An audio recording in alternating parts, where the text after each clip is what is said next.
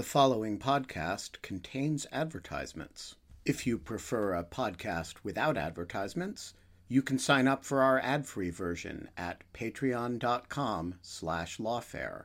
That's patreon.com/lawfare. You'll get rid of the ads, and we'll be very grateful.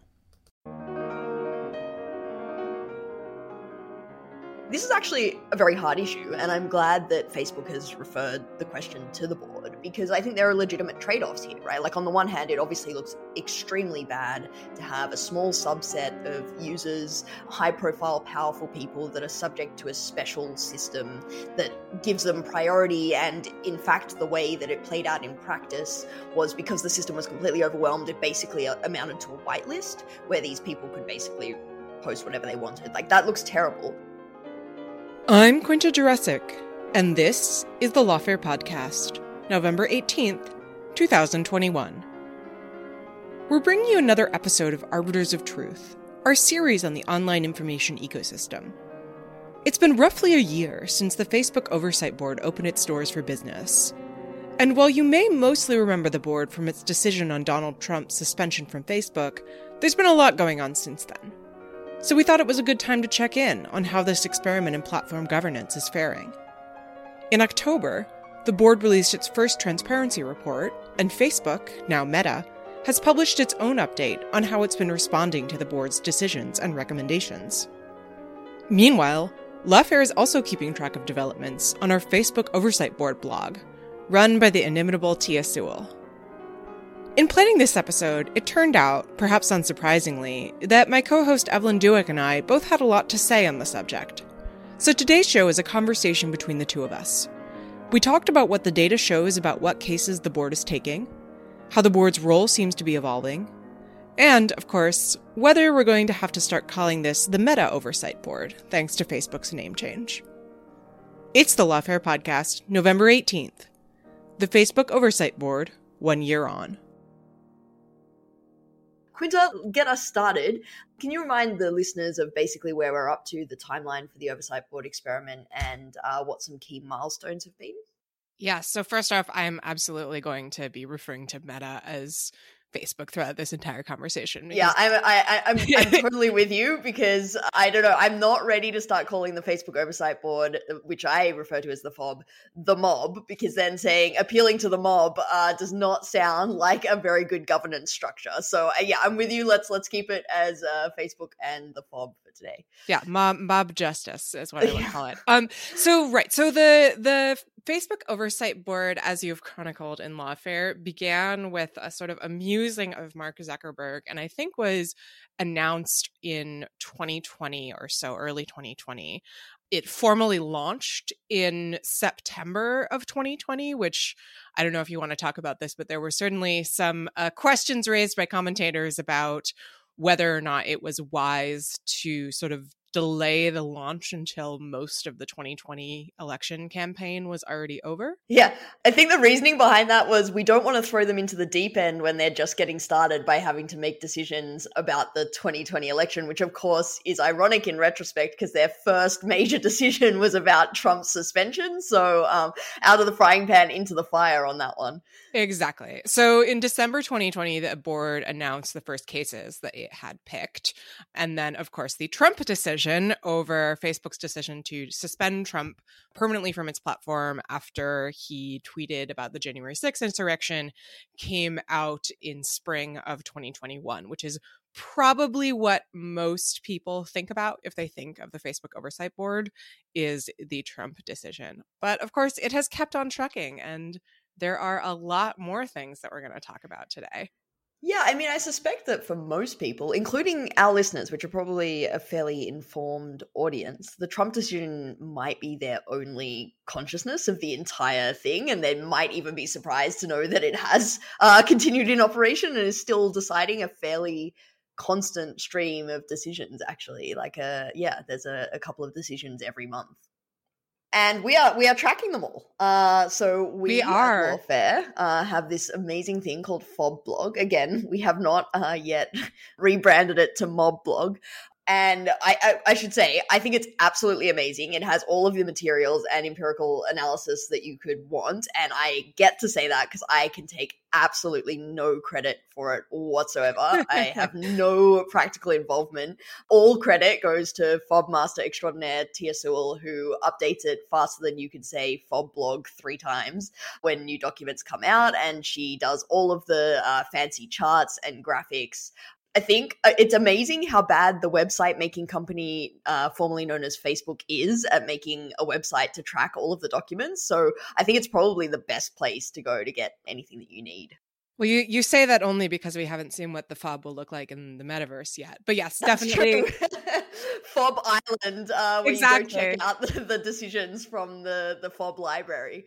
Exactly. But yes, absolutely. I will sing Tia's praises until the end of time and recommend that anybody listening to this who's interested go to the FOB blog, which is if you go to the Lawfare homepage, there is a little menu bar under it and it says FOB blog and you can click and there are some really interesting tracking information or repository of the case documents, some really cool graphics showing various pieces of information and sort of slicing and dicing the data. So definitely recommend it. And I do think that, maybe this would be a good opportunity to segue into the numbers. Yeah, okay, so enough log rolling. Maybe maybe we can do some of those numbers. So why don't you tell us how many cases has the board selected so far? Right. So far we have 24 cases that we're counting on FOBLog. That is a little more than the number that is tracked actually in the FOB's recent report, just because I believe their report only goes up through October 2021, and there have been a few since then. So 24 cases. It's handed down 18 decisions, one of which was actually a mooted case. So we essentially have 17 pieces of data on the table here. And one of the things that I think is really interesting is how you can see the board sort of feeling out its dynamic with Facebook there. So 11 of those cases, again, setting aside the mooted case, the board overturned Facebook's original decision about what to do, whether to take down or leave up a piece of content. And only 6 of them did it uphold Facebook's decision. And I should say that I'm counting the Trump case, as an uphold there. That's kind of squishy because what the board essentially did was say, yes, okay, it was fine that you suspended him, but we don't like how you did it.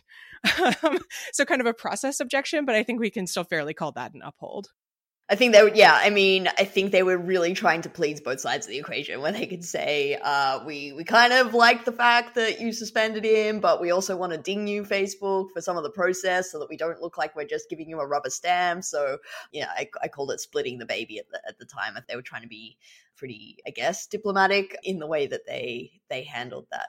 It's fascinating. Like, 11 overturned decisions and only 6 upheld. I think keeping in mind that the board has a lot of discretion in which cases it picks. And yes. So, the cases that it picks, in some sense, would determine that number as well. So I think that there's some public messaging in those figures, right? Like, it's not wanting to pick cases where it gets to say to Facebook, you're doing a great job. Keep it up. Keep up the good work. So, I think that is fascinating. It's really trying to, because I think there was this perception when the experiment was first launched that it could just be a rubber stamp. And so I think they're kind of chafing against that and trying to disprove that. Right. I think that's absolutely right. And so one of the other really interesting things is that if you look at the cases that overturned Facebook's decision versus the cases that upheld Facebook's decision, I should also say a fair amount of the cases where the board upheld Facebook's decision are actually cases where Facebook, after the board selected the case, essentially said, oops, our bad, and then changed its mind. So those are maybe cases that would be an overturn if Facebook itself had not said oopsie and changed what it was doing. But of the cases that we're counting as overturns, I think all of them are instances in which the board said that Facebook needed to put back up content that the platform had taken down. That's if you don't count Trump, obviously, which is kind of a takedown, sort of. Of the cases where the board upheld what Facebook had done, again, setting aside Trump. So in three of those cases, the board agreed that content should be kept down. And in two of them, it agreed that it should be kept up. And I want to say that both of the cases in which the board said that content should be kept up, those were cases in which Facebook reversed itself. I would want to double check that, so don't take that as gospel. But it is interesting, and it definitely fits with the sort of, I don't know if adversarial is the right word, but free speech protective, maybe we can call it, posture that the board is clearly taking. Yeah, it is a super interesting dynamic, because I think this was one of the concerns that people might have had when the board was first getting set up, was that it was going to be really free speechy, right? Like it's stacked with people who are human rights activists, journalists, lawyers, and sort of a profile that might be predisposed to weight speech interests over, maybe dignity interests or safety interests. It's kind of the training that you get, I guess, as a lawyer very often, or as a human rights advocate, to sort of be aware of the slippery slope, I guess, that comes with restricting speech. Of course, that's not universally true. There are many lawyers that are very well aware of the harms that speech can cause. But I think that was in part actually the reason why the board was created. Like, I think if you look at some of the documents that Noah Feldman wrote that are in some of the original reports that Facebook released on, the process in setting up the board, one of the things that he is concerned with in those documents is this one-way ratchet that we're starting to see perhaps in content moderation, which is that platforms are being pressured by public pressure, by political pressure, to just restrict more and more and more content. That there's this very much the public sentiment at the moment is that platforms and their lack of content moderation was harmful to society. And so they were being pressured to release more and more rules about hate speech and misinformation. And one way that legal systems have dealt with majoritarian pressure is to create something like a court body that is not responsive to political pressure or, democratic accountability in the same way, and to sort of push back on those majoritarian forces. And in fact, that does appear to be the way that this experiment is playing out, in a sense, because as those statistics that you just cited said, that they're really pushing Facebook to leave up a lot more content, which I think is super interesting. It is fascinating, because that would be by far not I think, what most people would consider holding Facebook to account to be right now, like what you would want of holding Facebook to account. So I should also say there's some even more data on this in the FOB transparency report, where the board noted that in 38 cases that the board actually didn't take up, Facebook restored content that it had taken down after the case was shortlisted by by the board. So this dynamic where the board is kind of acting as that check and pushing Facebook to take things up, it's not just in cases where that the board actually decides it's going to take. It seems like it's altering Facebook's behavior even when the board indicates that it is thinking about taking up those cases. So that I found super interesting. And I also think that there's some interesting stuff about the subject areas that the board's decisions have focused on so far. And we might talk about that a little bit. I'm drawing here on both the transparency report and the FOB blog data. But so most of the cases that the board has taken up so far, like 90%, are made up of cases that involve Facebook's hate speech rules, its rules about dangerous individuals and organizations, and its rules about violence and incitement. Like that is the vast majority. Yeah, that's very stark. Of the pie. And what's super interesting about that is that if you look at, and this is from the board report, if you look at the data about what kind of user appeals the board gets, hate speech makes up about the same proportion of appeals as it does of board cases, meaning that users are appealing about cases in which this is where their content was taken down. We don't yet have data about appeals for content to be put back up yet. So the board is basically taking on about the same proportion of hate speech cases as it is receiving, proportionately to the amount it's taking up. But the dangerous individuals and organizations makes up a way bigger proportion of cases the board takes up versus cases that users appeal. And then meanwhile, the board only took up one, I think, bullying and harassment case, but almost a full third of the appeals to restore content involve bullying and harassment. So that I think is super interesting. And of course, Evelyn, correct me if I'm wrong, I think that's only the user appeals stream. So that obviously doesn't address the cases that Facebook itself took to the board. But it did suggest to me that you can see how the board is picking what particular issues it's really interested in addressing, and maybe saying, bullying and harassment is important, but not perhaps at the top of our list right now. Yeah, it's super fascinating because the board has basically infinite control over its docket.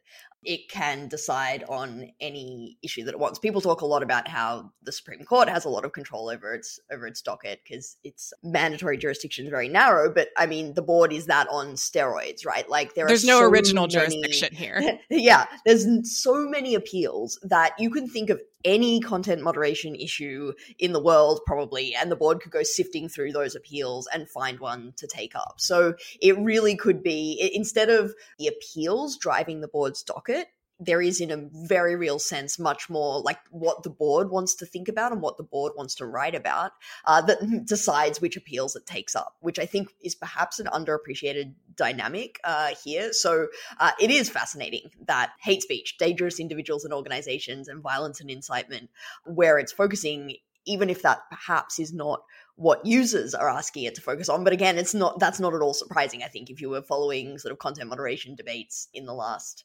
little while, that would be, I think, where you would expect it to focus.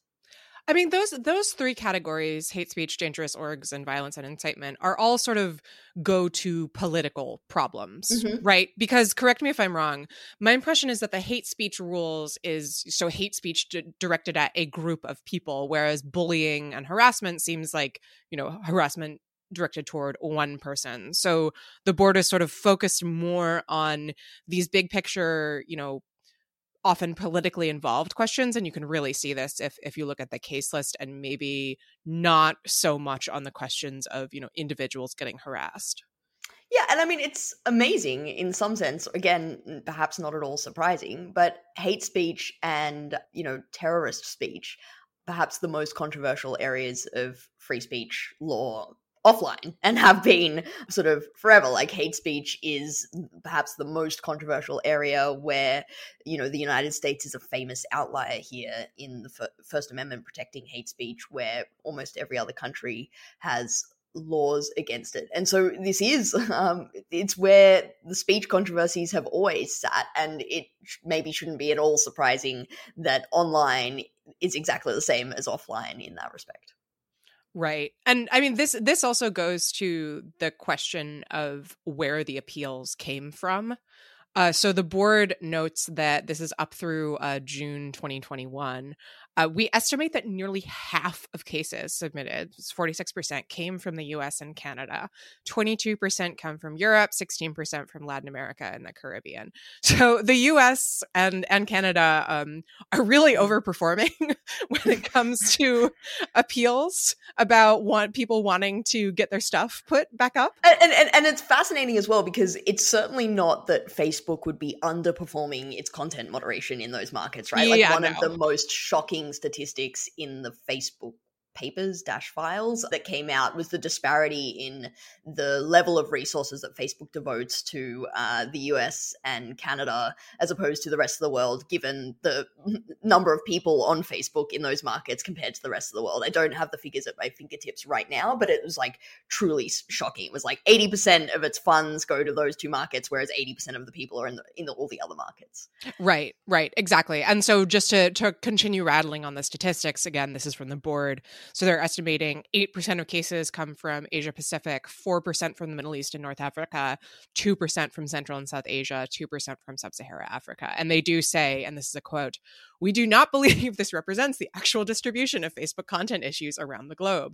If anything, we have reason to believe that users in these areas of the world experience more, not fewer, problems with Facebook." And I think there was a really good line about this in the reporting around the Facebook files / papers from, I think it was a piece in The Atlantic that basically said users engaging in the United States with Facebook's English language platform are getting the best product that is out there, which I think really helps frame it. And you see that in the Facebook report that Meta, that we're also going to discuss, where I can't quite find the specific functionality that they're talking about, but it relates to a board recommendation of essentially being clearer about when Facebook is, taking your content down, why it's doing that, what rules you violated, and so forth. And it says, we're beginning to roll this out in English. Yeah. And that, I think, really jumped out at me as I was, I had been primed by this data from the Facebook Oversight Board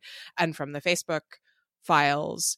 They're rolling it out in English. How long is it going to take until everybody else gets it? Not clear.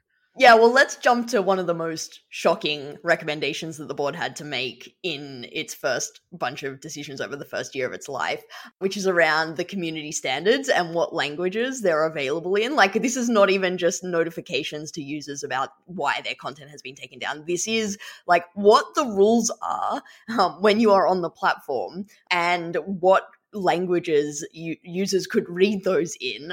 This was one that just like totally blew my mind. So maybe you want to tell us, what did the board say about what languages the community standards should be available in? Right. So there is information about this in the Meta report in response to the board recommendation. And this just absolutely blew me away. I'm going to quote again. So they say, we are translating our community standards and community guidelines into Punjabi, Urdu, Marathi, Telugu, Tamil, Gujarati, and other Indic languages. We have completed translation into Urdu and expect to complete translation into Punjabi by the end of the year, with additional Indic languages coming in the first part of 2022. I just want to say, Punjabi is the 9th most spoken language in the world. Urdu is the 11th most spoken language in the world. This is hundreds of millions of people. And it's also, by the way, a area of the world where there has been increased reporting about serious problems in terms of the Indian government pressuring platforms to take things down, about increasing political violence. So reading that, absolutely blew my mind that they still do not have, just as you say, the community standards, like the rules of the road, like the driving directions. Do you stop on red? Is not available if your primary language is Punjabi. That is unbelievable. It's completely ridiculous. And the board, in making this recommendation in the case, made some sort of slightly snide remark that was something like, we are aware of how many resources Facebook has. You really think you could get your game together and translate this into Punjabi? And I don't really know how to think about this, right? Because on the one hand, it seems like a good use case for the board, right? Like, the board has picked up this issue. Facebook doesn't have its community standards in Punjabi. It makes this recommendation, and it's a very specific recommendation. It gives Facebook a very specific action item, and then Facebook goes and does it, although I have no idea why it's taking it so long to translate its community standards into Punjabi. But anyway, let's just put that aside for a second. On the other hand, why the hell do we need an oversight board for this? It should, maybe it's a good use case for the oversight board only because Facebook is so incredibly recalcitrant, and it's like a toddler that needs a parent to say, just, put your pants on, Facebook. How does it not have this very basic sort of requirement of notice to users about what they can and can't do on the platform? So, on the one hand, yes, it's great that we had the board to point this out. On the other hand, why the hell did we need the board to point this out? I do think there's an interesting dynamic between Facebook/Meta, the board, and the press that you can kind of see in these reports, mostly through the discussion of the cross-check system, which we can discuss, where Facebook is sort of on its back foot a little bit. And it's responding, as you say, to the board, which is kind of coming in this kind of, parenting, maybe inspector general type role. But the board is also responding to the press. And that leads, I think, to some pretty interesting things where, there's a lot of skepticism about the board as kind of a paper tiger, and that, it wasn't really going to be able to perform the kind of ombudsman function that was needed to hold Facebook accountable. But you can see, they're taking judicial notice, so to speak, about information that's provided in the press and using that in terms of how they engage with Facebook and what kind of issues they want to press Facebook on. And I found that really, really interesting, honestly, in part because Facebook has been so intensely aggressive in criticizing the press, that the way that the Oversight Board kind of picks up these critical stories about Facebook and runs with them is interesting to see.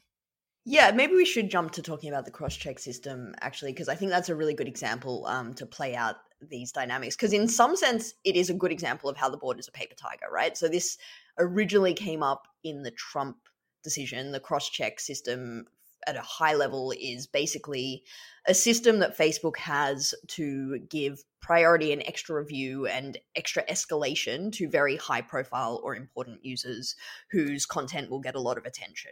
And so Trump was one of those users whose content would be subject to the cross-check system. And so in the Trump decision, the board had asked Facebook questions about its cross-check system.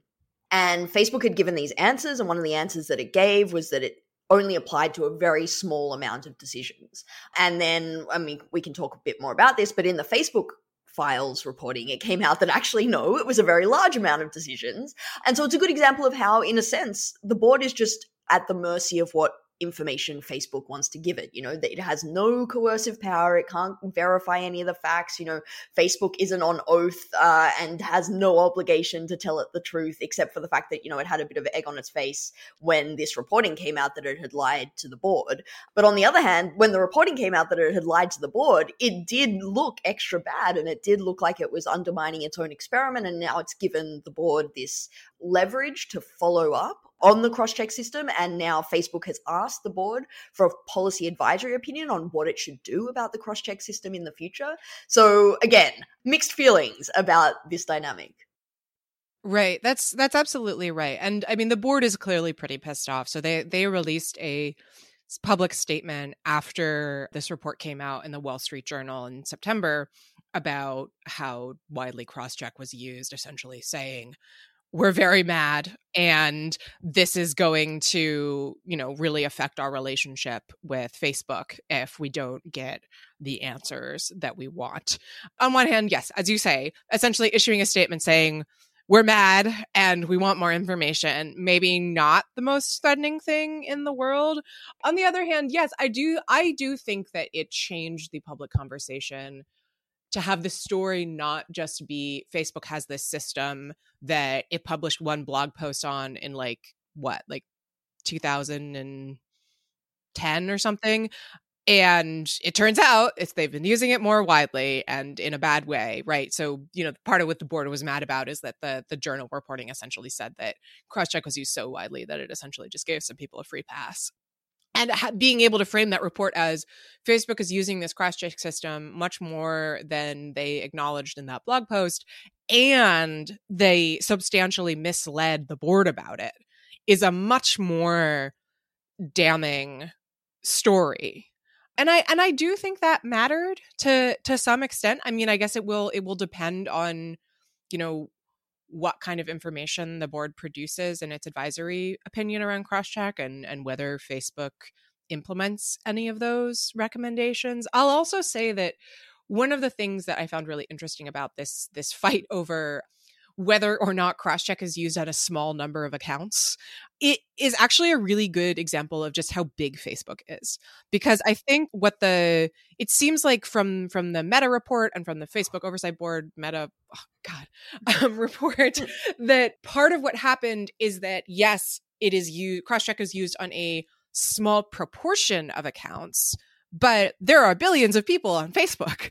So a small proportion of a billion people is still like a lot of people, maybe a bunch of people who the board would like to hear about. And so I found that interesting just as an example of how the sheer scale of Facebook can kind of distort our perceptions of what big or small means.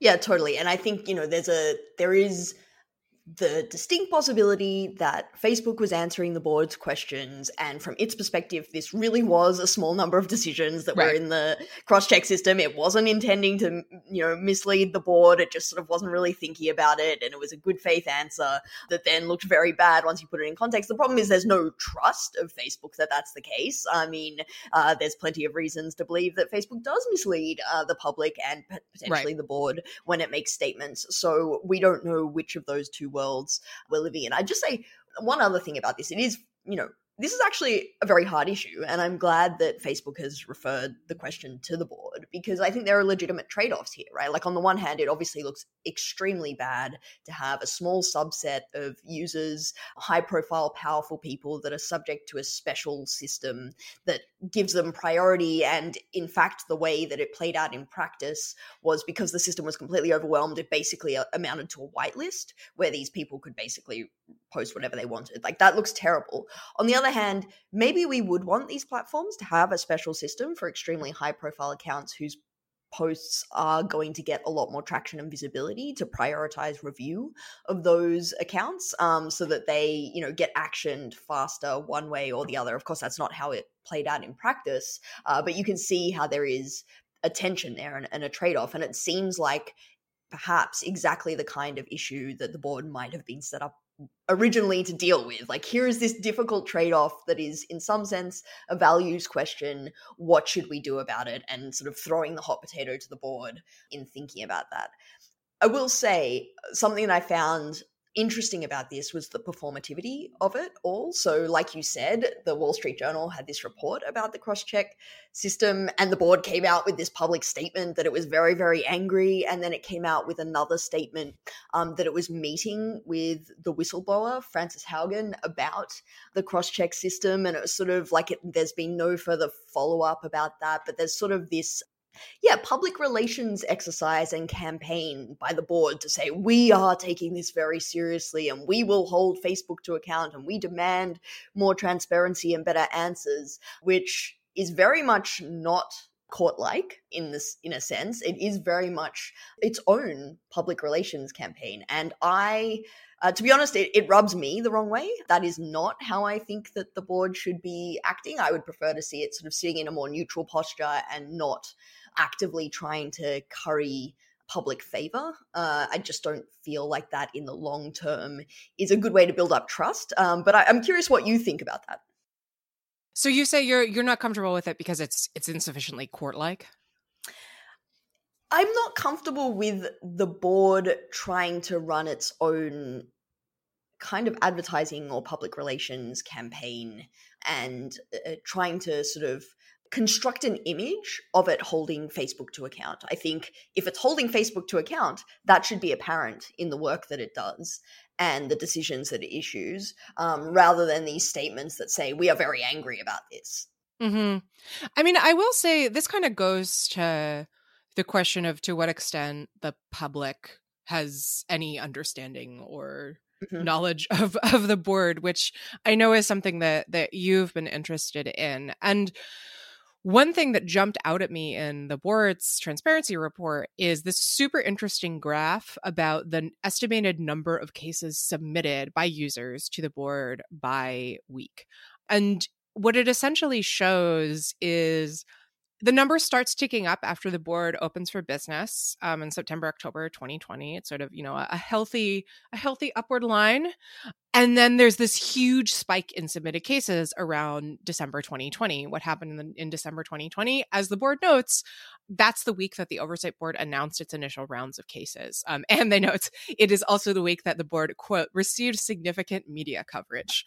So it's certainly true that the board, as you say, is just receiving a flood of submissions and taking a tiny, tiny amount of them. But I did kind of look at that and think, perhaps from a sort of an institutional perspective from the board, there is a benefit in making news, being in the headlines, so that users are aware of it as an institution, have a conception that, if my post is taken down and I exhaust my appeals within Facebook or Instagram, I have access to this sort of quasi-judicial body. And because all of the details that we're talking about now are pretty nerdy and not on the radar of the majority of people, that making headlines like Facebook Oversight Board meets with Facebook whistleblower is actually a good way to do that. But I don't know. Do you think I'm off base there? No, I think that's a good point. I remember that week well, and I've, as someone that writes and talks about the Oversight board, I've never been as popular as I was in that week, and I probably never will ever again. It was very nice to know that people knew I existed and were reading my work for about 5 days. So, I mean, I think that's fair. Telling people that it exists is a good thing. I think what I'm reacting against is the sense that it's not doing it in a more neutral, dignified is the word I'm looking for, manner. Like its Twitter account retweets a bunch of things, sort of going one way or the other. And I'm not sure that long term that's the best way to sort of shore up the legitimacy of the institution as opposed to certain members of the institution or certain views of the institution. Like, if this works, it's going to be around for a while and it should, maybe outlast any particular individual point of view. And so I think that's what but maybe you're right that maybe I'm just, a lawyer with my very conservative formalistic views of how institutions should behave. And I need to get with the times and, institutions tweet on Twitter now, like get with it, Evelyn. Everyone has a Twitter presence. Like if meat brands and steakums have, Twitter accounts that tweet out substantive stuff, why shouldn't the Oversight board? I will say that it reminds me of the 1 week a year after the end of the Supreme Court term where the at SCOTUS blog Twitter handle, which is not the Supreme Court, retweets all the tweets from people who think that they are the Supreme Court. I honestly, and so in seriousness, I think you have a point. I will say reading this transparency document and reading some of the decisions, with my kind of legal journalist hat on, I will say something I really appreciate. These things are easy to read. Like they are clearly written with a public audience in mind and not just the, lawyers and people who are paying really close attention to Facebook. And I do think that that is worth flagging as something that is good and something that I appreciate. I mean, they'll put the holding up front. They're very clear about why they did what they did. The language is not sort of tangled and thorny. And part of that, of course, is that, they're making their own case law from scratch. They don't have to worry about citing all kinds of, arcane jurisprudence. But I do think, insofar as they're trying to have a public presence, that's a good development, I would say. Yeah, I think that is also fair. I guess the only last point that I'd maybe make to try and defend this point of view that I have apparently struck out very strongly with is to say that I do think it actually has substantive effects. So we were talking before about the makeup of the docket and how, most of the decisions were overturning Facebook. And then I think that this really, really came through in the Trump decision, where the decision to me read very much like it was sort of written backwards, right? Like it had it wanted to come out with this split the baby, try and please all sides kind of decision of, we agree with the suspension, but we don't agree with how Facebook did it. And Facebook needs to throw the issue back to Facebook in the sense that it's very concerned with the public image, perhaps, and perhaps that has substantive impacts on how it thinks about what decisions to take and how to make those decisions, which is why I find the overt concern of how the public will perceive it slightly disconcerting and an indication of how it thinks about its role that is not how I would like it to think about its role. Yeah, and I think that's fair. That's interesting.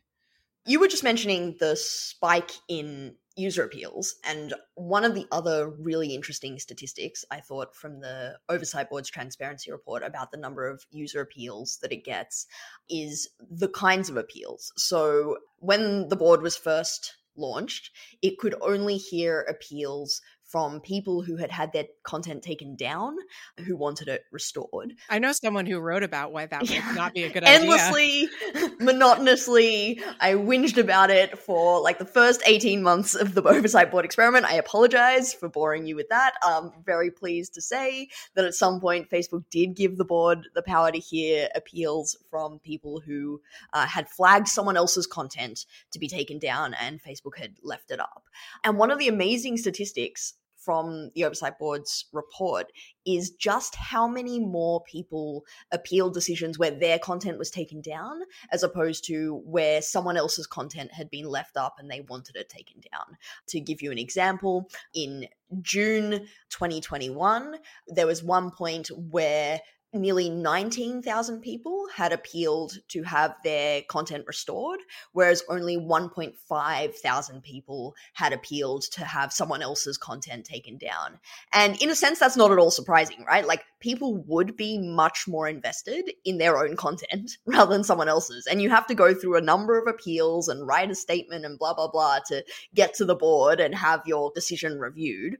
But on the other hand, if you think about it systemically, it means that the board is being asked to address a very specific kind of claim much more often than another kind of claim. And it, I think, shows the weakness of relying on individuals to raise systemic issues, right? Like, we are relying on individual people who are sufficiently invested in a single decision that Facebook made to hold Facebook as a whole to account. And that's not necessarily, I think, the way that you achieve systemic change more broadly.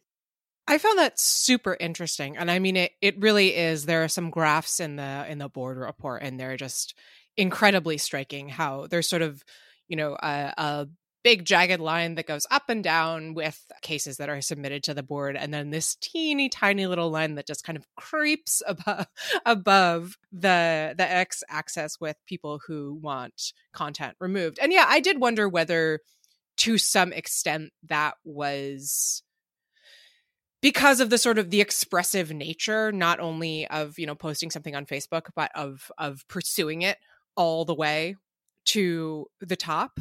I guess my question to you is, what would you want to see? Like, do you think that the board should be investigating this more? Do you think that Facebook should be referring more removal or potential removal cases to the board? Like, how do you get around that problem?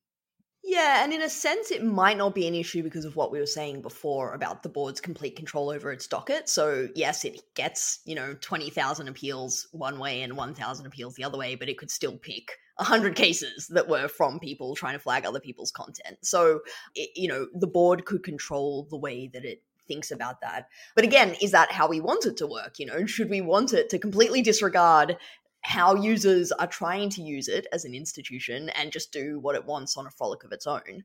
I think it goes to a broader issue that I think we're seeing with the evolution of the board, which is that it's actually looking less and less court-like every day as an institution. I think it was set up, Mark Zuckerberg, when he first referred to it the first time as the Supreme Court of Facebook, it was really sort of set up as this quasi-judicial body that would hear individual cases and announce, lofty principles that Facebook should adopt in its standards.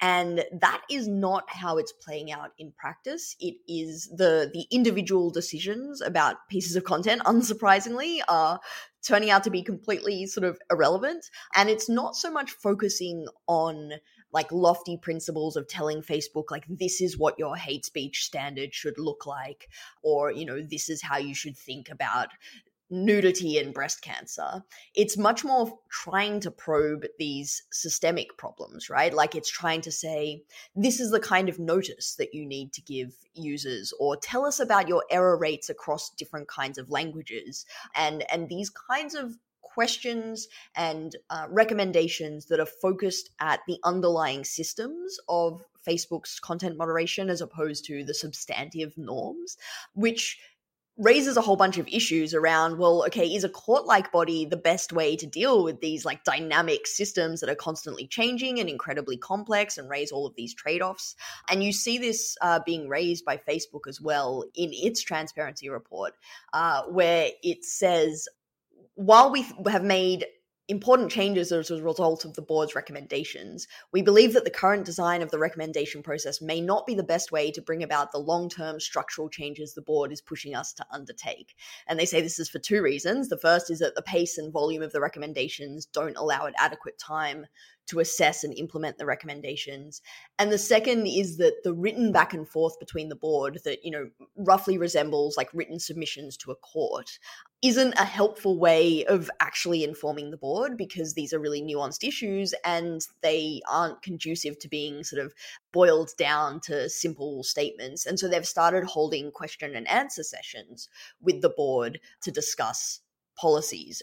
And again, that's starting to look very uncourt-like. Like if a judge went and found one of the parties to a case and just sort of sat down with them and had a chat about what they had been doing, that would probably raise a few red flags. But that is perhaps a better way of Facebook and the board relating. I don't know. I have a lot of thoughts about this, Quinta, but I'm interested in yours. There is an aspect of that portion of the meta report that is just kind of funny. There is a great headline from Protocol that said, Facebook says it can't keep pace with its own oversight board. And there's an element of that that's inherently amusing. But again, just I think points to the problem of scale in this whole thing, which is, of course, part of why the oversight board exists at all. That there's just so much stuff to look at and to do, that even responding to Facebook's own ombudsman becomes this kind of almost insurmountable task. So I found that fascinating. I mean, I'm curious what you think of the sort of question and answer option. That seemed like a potentially reasonable way of getting around this problem.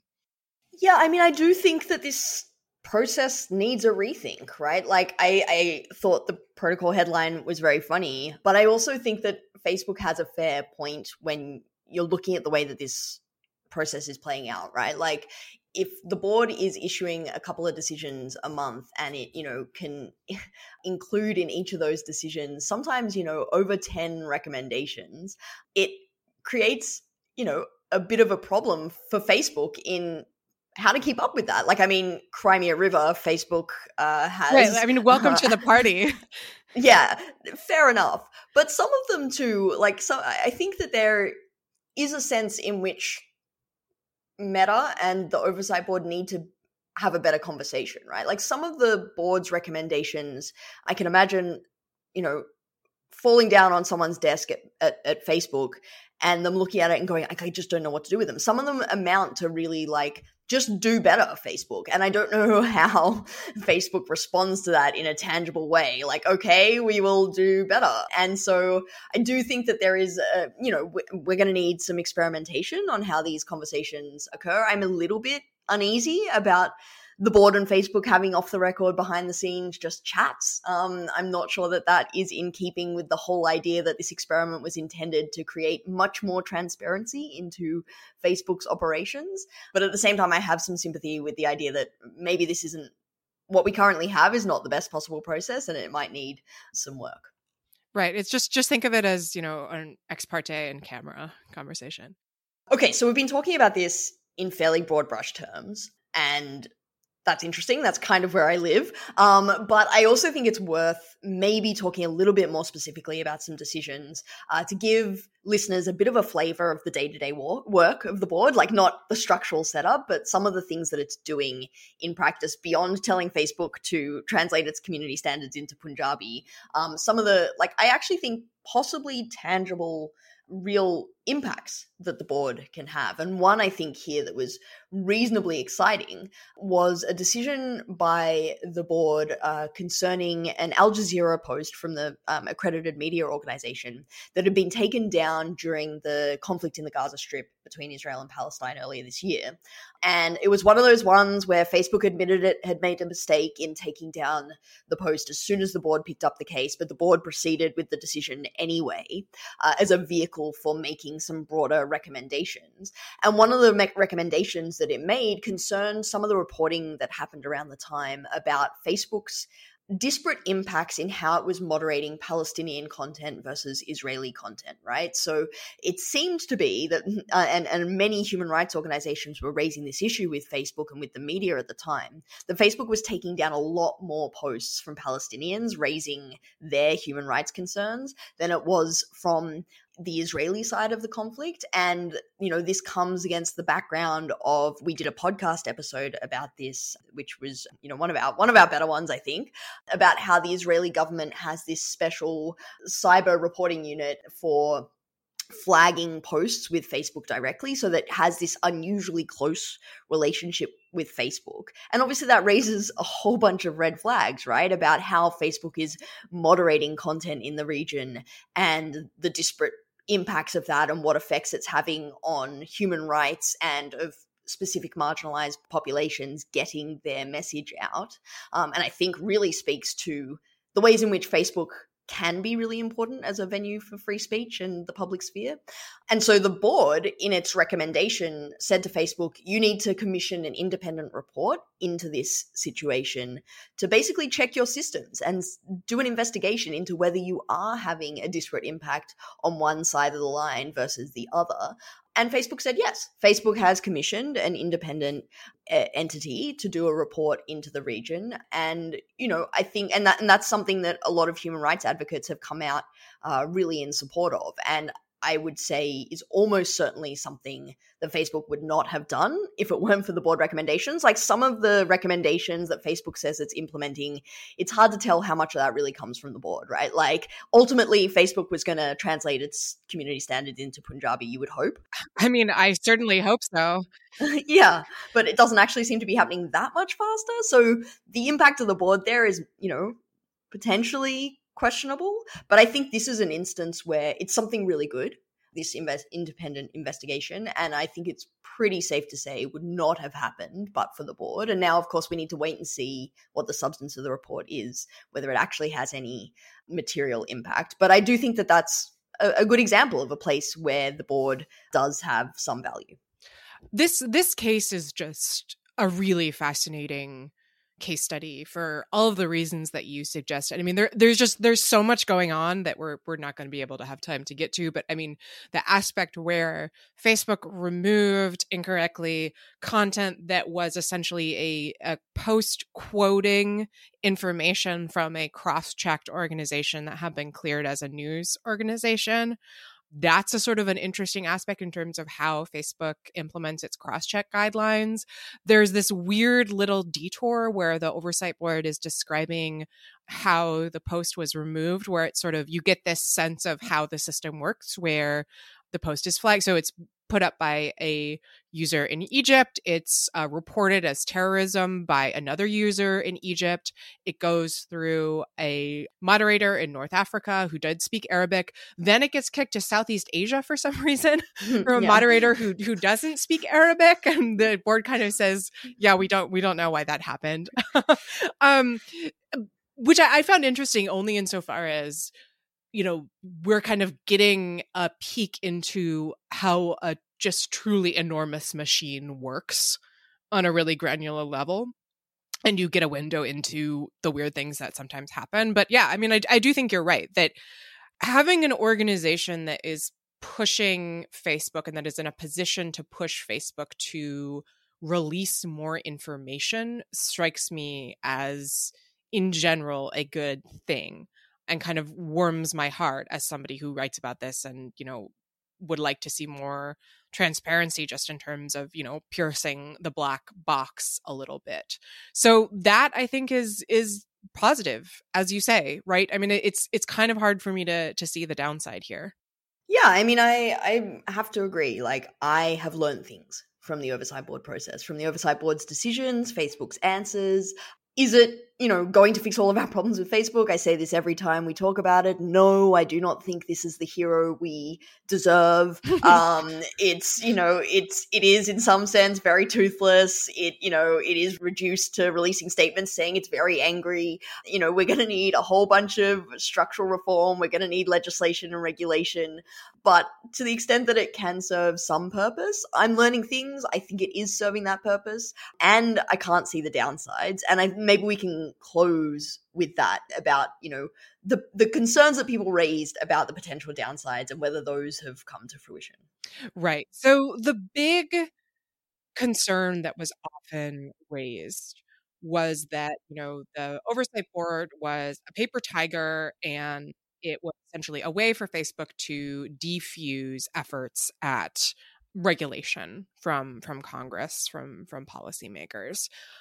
At the time, I was sort of kind of felt like we're just going to have to wait and see. Now that we have waited and seen, it definitely does not seem to me like it's taken the wind out of regulators' sails. I mean, I don't know if I would say the opposite, because I don't know how much the board is a factor that is altering the calculus here, but everybody still seems pretty mad at Facebook. And there are, if anything, it seems like we're moving even more quickly toward some kind of policy change, although I have no idea what that will look like, or even if it will be a good idea.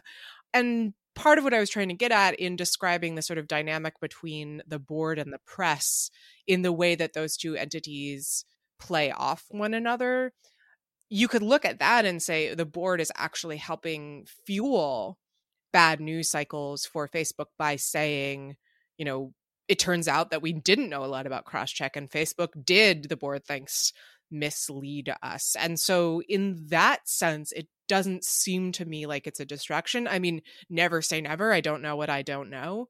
But it doesn't look to me like that's been the case.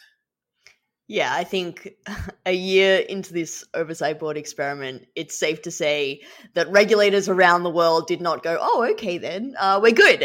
We can stop investigating Facebook now and writing legislation. They did this oversight board thing, problem solved. Exactly as you say, 100% the opposite. I can't keep up with all the regulation being written that is targeted at Facebook almost entirely around the world right now. I think that pretty much whenever the board does get written up in the press, which is not that often, they are negative headlines for Facebook, Right. The board says we need more transparency, or Facebook lied to the board, or, Facebook can't keep up with its own board. Like, it is never the board looks captured and has just rubber stamped another Facebook opinion. And so I think that it is fueling that cycle. It is giving more ammo to the conversation to the extent that it matters at all. I will say there is an interesting dynamic where regulators sometimes seem interested in this kind of third-party independent arbitral model, and we see it popping up in a decision of the Israeli Supreme Court that we've talked about on this podcast before, where the Supreme Court took notice of the fact that the Oversight Board existed as an example of Facebook providing due process to its users, which is kind of hilarious for all of the reasons that we've talked about the tiny fraction of cases that the Oversight Board hears. And we also see the model in the major piece of European legislation, the Digital Services Act, where they talk about platforms having a third-party independent appeals body that users can appeal to. So I don't think regulators are being, sort of had their minds set at ease by the fact that the Oversight Board exists, but I would say they are Oversight Board curious in a sense. All right. Well, I think we've covered it. I don't think there's anything left to discuss. Yeah. Hopefully our listeners are also Oversight Board curious. Otherwise, this has been a very boring hour for them. You've been listening to Arbiters of Truth, the Lawfare podcast series on our online information ecosystem. You can find past episodes in the Lawfare podcast feed. One programming note, you won't hear us next Thursday because of the Thanksgiving holiday, but we'll be back the week after that. The Lawfare podcast is produced in cooperation with the Brookings Institution. Our music is performed by Sophia Yan. Our audio engineer was Hamza Shitu. Our producer is Jen Patja-Howell. Please rate and review the Lawfare podcast and consider becoming a material supporter of Lawfare on Patreon. And as always, thanks for listening.